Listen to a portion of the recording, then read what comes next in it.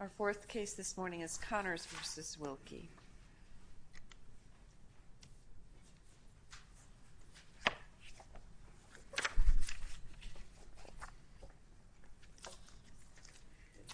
May it please the court. Tim Bridge for the appellant, Ms. Connors.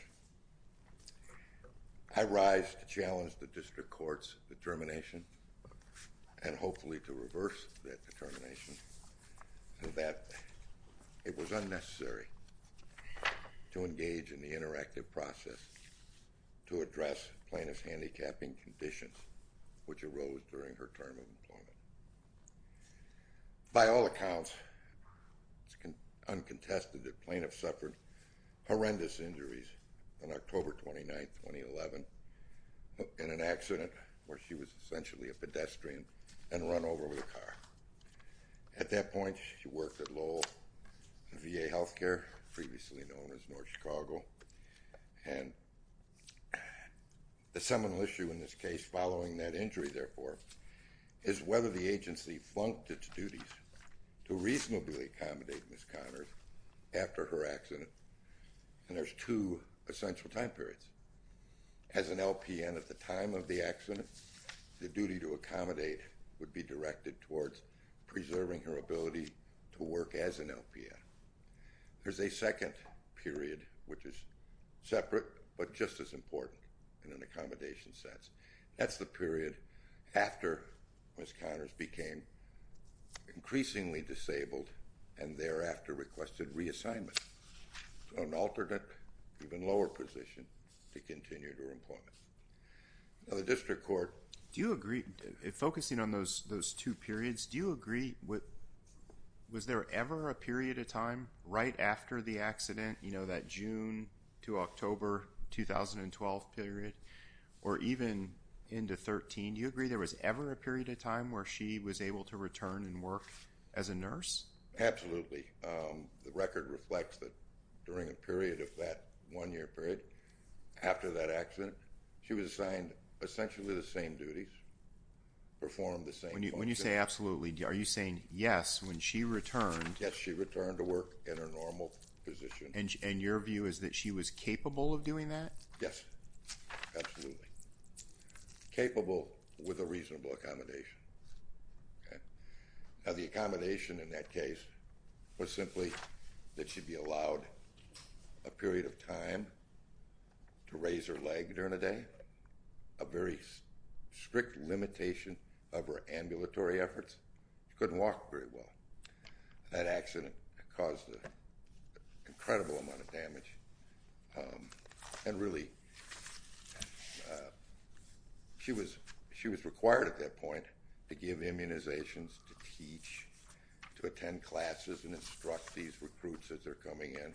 The only thing she really couldn't do was lift people or satisfy the physical requirements of an LPN in an emergency situation. Nurse Bailey, her supervisor, said, yeah, she continued to work. We tried to work with her.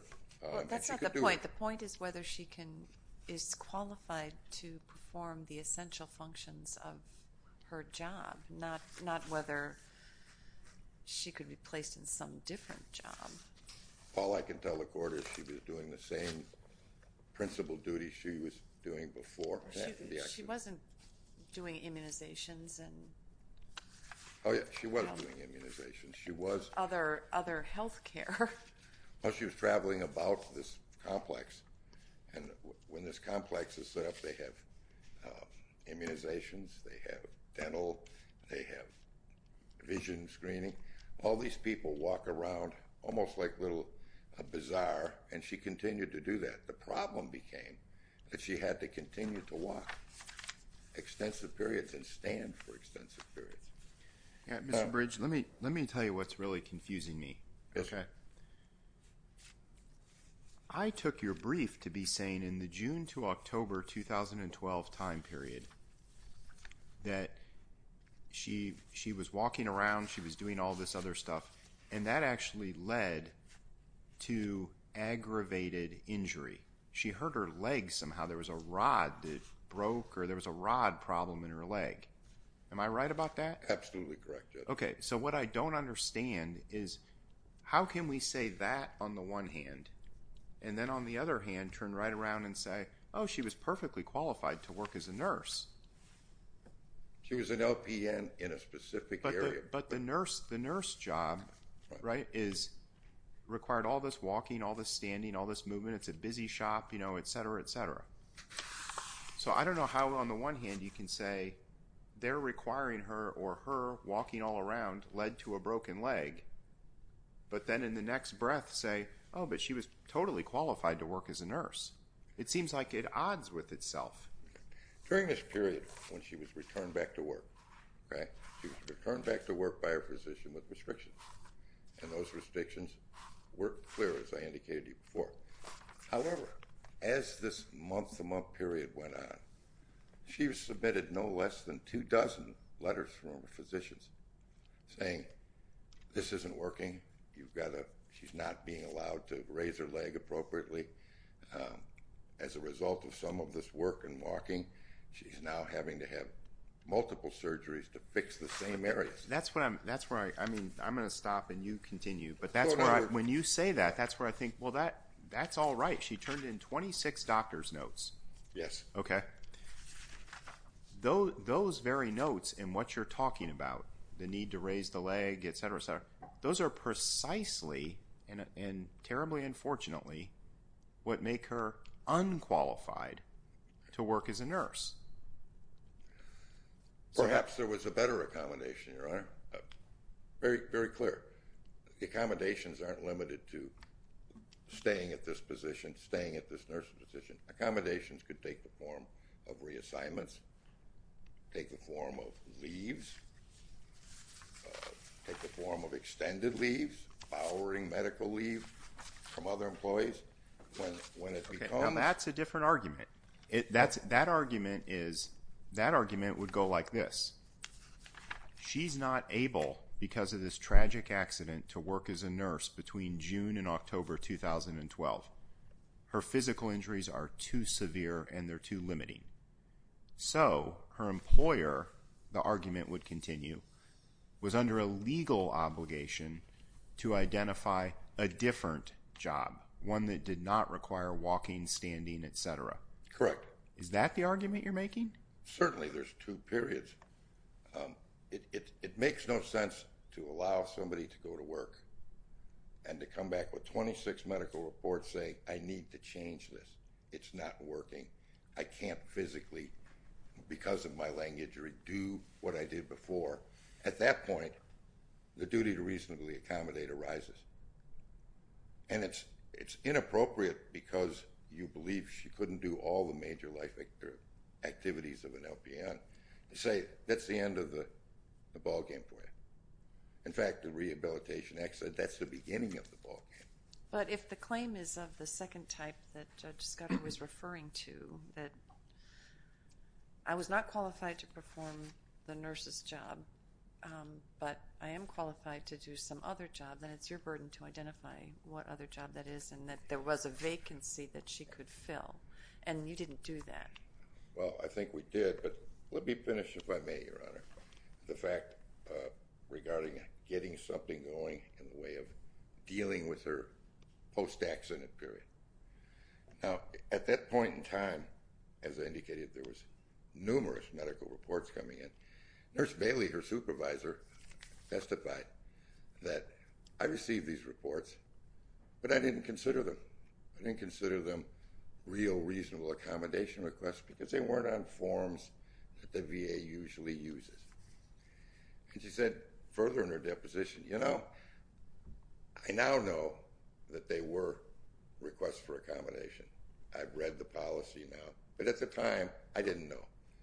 So 26 of these letters go into her desk, and the question becomes, how does that reasonably accommodate? The VA policy very clearly says that when that request... That's an attack on the interactive process, and the interactive process is not a freestanding... A failure of the interactive process is not a freestanding claim. But the interactive process... That can't be the basis of the suit. I agree. But the interactive process is a claim when that failure to engage reasonably in good faith interferes with, delays, or obviates a No, reasonable it's not. accommodation? It's not a freestanding claim. So Well, you can't litigate on that basis. There either has to be I would respectfully... a failure to accommodate, and if it's a failure to accommodate claim, you have to demonstrate and prove that she was qualified, and you've just conceded that she was not. And then if it's this other form of claim where the failure to accommodate rests on a failure or refusal to transfer her to a different position for which she was qualified, then you have to identify what that was and that there was a vacancy, and you haven't done that. Okay, and in this case, my client did in fact request a reassignment. Let's go to that issue. In fact, she said, I'll work as a secretarial position inside, around this agency, or otherwise. Eric Strong, the regional accommodation coordinator, when he was deposed, I said, well, did you know anything about these requests for the year-long period or any of the medical requests? He said, no, I knew nothing about her condition. We could not have known since Nurse Bailey never provided us with knowledge.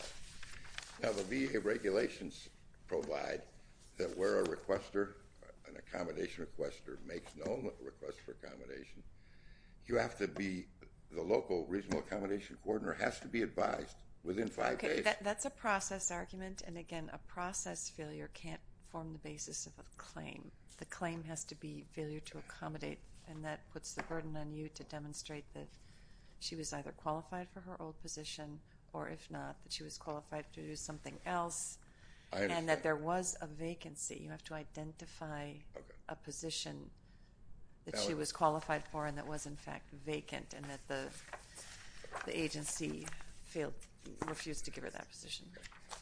When the local regional accommodation coordinator was deposed. Okay, don't make a process argument. No. What's the substance? Identify one job that she was qualified to do where there was in fact a vacancy. The question presented was, did there exist open funded positions for which the claimant was entitled to look at or could arguably have been qualified? Mr. Strong and the individual in question said there certainly were. Do you have periodic publications of these vacancies? Yes, we do. And were any of these vacancies given notice of these vacancies given to Priscilla Connors? Was a specific job? Absolutely not. Was a specific job vacancy identified? The job I didn't see that in the briefs. The job vacancies are in the record as part of the record. They are hundreds of jobs during the period of time. Yeah, see, I think the answer to Judge Sykes' question is no, that Ms. Connors did not identify a specific vacancy, and I'll tell you why I'm thinking that. I'm thinking that because there is a point in time, I think it's sometime March, April, May, June of 13, not 12, 13, where she's asked for a copy of her resume. Correct. Is that right? Okay. Yes. And she doesn't provide one.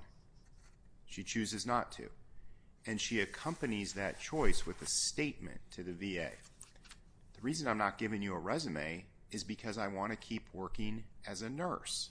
She did try to do both. She tried the best she could to continue with her nursing.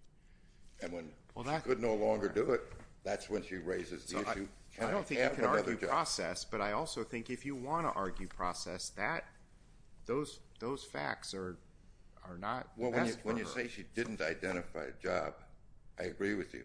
The question is, how would she know of the 3,500 employees and vacancies out there, which jobs are available? I think he'll tell you because we're a public agency or we're a public department, run an internet search. So the jobs exist. She asked for a reassignment, and when we get down to it, the reassignment she was never even given the opportunity to know what she should interact with to find out if she could do those jobs. But it seems to me, I mean, it's a terribly unfortunate the whole thing here is unfortunate. It is. Okay, but when she's asked for her resume, she had to have known that the point of asking for her resume was to see if there was some other job that she was qualified to perform in light of these medical challenges that she was facing. It would seem, Your Honor. I mean, what's the point of it? It would seem that the resume is a funny question. She'd worked there for 5 years. Her OPF file was there. every piece of her but experience. now HR is going to get involved, right? Absolutely, HR should have been involved. Yeah. But they didn't. You're suggesting that they needed her resume? Her whole work history was in their possession. Okay. All right. And she said, let me meet and confer. Let's sit down and work out something. No, we're not going to tell you that these jobs exist, and we're certainly not going to sit down and talk to you about it. I'd like to reserve the rest of my time. Actually, your time has expired. Okay. Thank you. Thank you, Your Honor. Mr. Ling.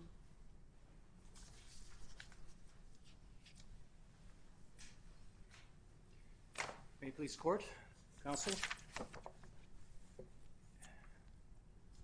The District Court here should be affirmed because there was no evidence that Ms. Connors was able to perform the essential functions for her LPN job or any job.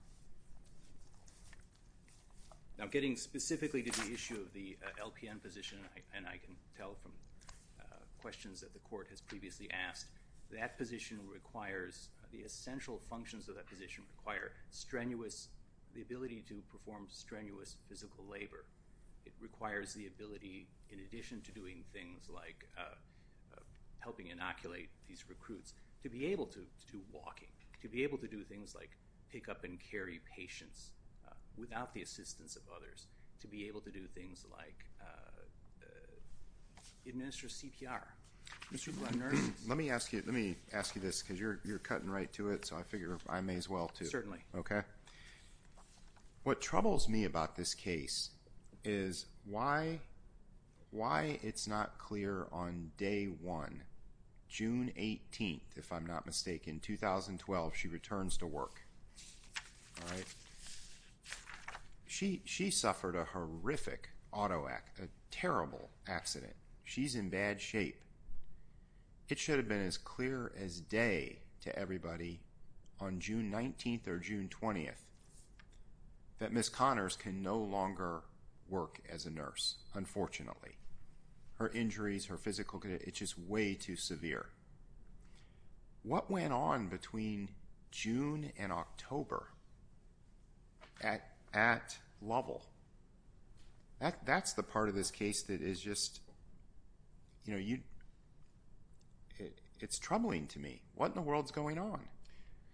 Part of what's going on, Your Honor, is the fact is that she's intermittently present on the job.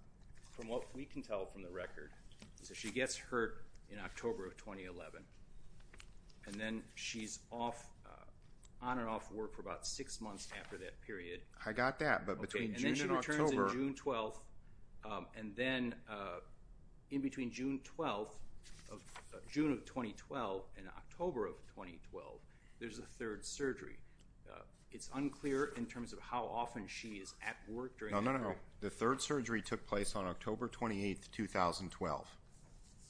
That's correct. So she's at work, from what I can tell from the record, between the end of June of 2012 to October of 2012. Okay, focus on that period for a second. What's going on then? Because there's 26 notes that roll in. Right, and my understanding from that time period is that her immediate supervisor, Nurse Bailey, and I think this is consistent with what her deposition testimony was, is trying to accommodate her in what she understands as an accommodation. Right, and that's precisely what troubles me, because Nurse Bailey is just that, a nurse. Right.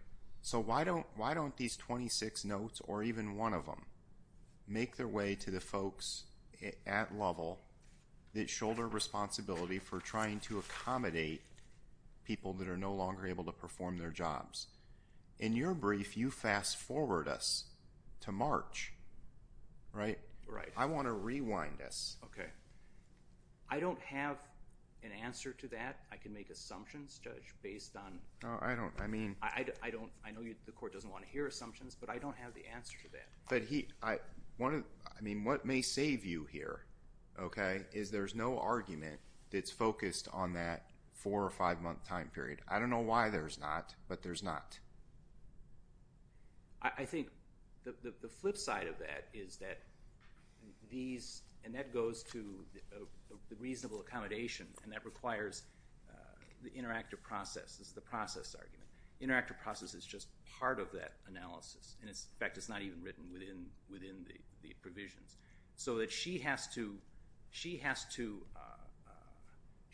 that she's qualified with an accommodation, and she's not qualified. There's no accommodation that would qualify her, that would take her outside of what it is that she's supposed to do as an LPN.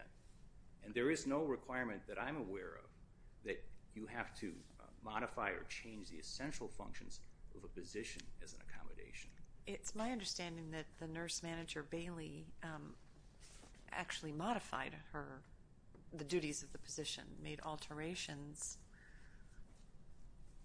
in a sort of de facto effort to accommodate her, even though she didn't understand all the legal requirements, evidently. And I think that's what gets to the heart of it, too. She was trying to be a nice person. She was trying to help her out. They didn't know how long this was going to last. That's a lot of, so they had the information. They had these periodic doctor's notes. They had some of the information, but they didn't have the full accommodation. So the notice in terms of whether this was going to be permanent, what kind of effects. So she could have, again, this is an assumption. No, I know, and I actually read the record exactly like Judge Sykes does. I think Nurse Bailey bent over backwards and was going to extraordinary lengths to try to do what she could. But I think just based upon the position she was in and trying to be a decent colleague. And that's correct. But I think at a certain point she couldn't cover for her anymore, and it was becoming a safety concern. They didn't have a person to handle the tasks that needed to be handled to care for the patients. And at that point, there finally was, from a couple of different levels up, there was this correspondence that went to the plaintiff to ask, what is it that you need from us? We'd like to try to help you. Yeah, that's in that March-ish time period, right? And the problem with that, too, is then, again, she's on and off work. So there's always going to be that issue in this case is that how easy it is it for the management to reach her. And that's something that is unfortunate, as Your Honor, as you pointed out. But that makes it that much more difficult. And that's, insofar as the interactive process is even an issue in this case, that complicates things. Now, when I say she's not qualified for any position at all, that is wrapped into the accommodation argument. She has to, it is true that it's a two-way street. The process is a two-way street. And if you can identify one of the breakdowns, and it should be noted that she was represented by counsel during this entire process, she was asked for information about what position is it that you want. And then she was told, and then she repeated, she wanted to hold the same position that the VA already told her, you're not qualified to hold. Then they asked, as the court pointed out, for a resume. For whatever reason, she didn't provide one. So it's difficult to know. No, not for whatever reason. She gave the reason. Well, because she wants to keep working as a nurse. But even giving her the benefit, that's right. So she didn't provide the resume. So it's difficult to say on the other side that we have this vacant funded position that you'd be qualified for if you don't tell us what you're qualified for. And the issue of the VA having her resume on file from years ago is not really relevant anymore, because one of the things they asked for was an updated resume. Given the fact that you can't do all the things that you said you could do before as an LPN, what is it that you now can do in your current situation that we can try to find a job for you?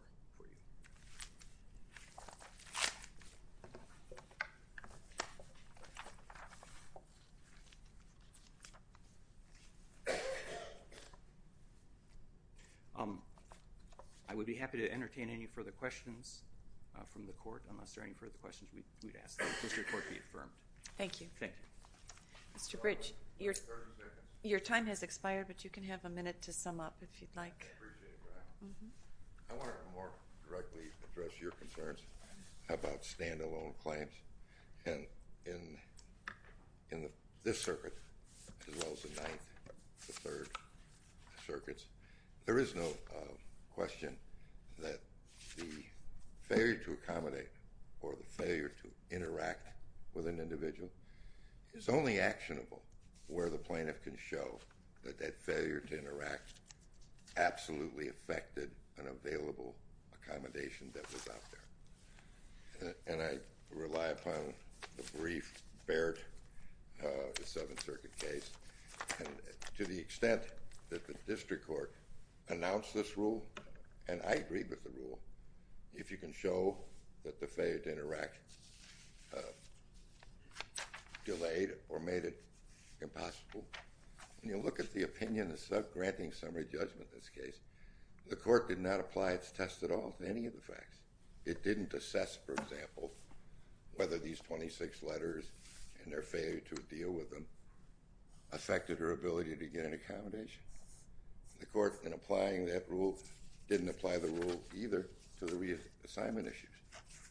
It just summarily granted judgment. I appreciate the extra time, Your Honor. All right. Thank you. Our thanks to all counsel. The case is taken under advisement.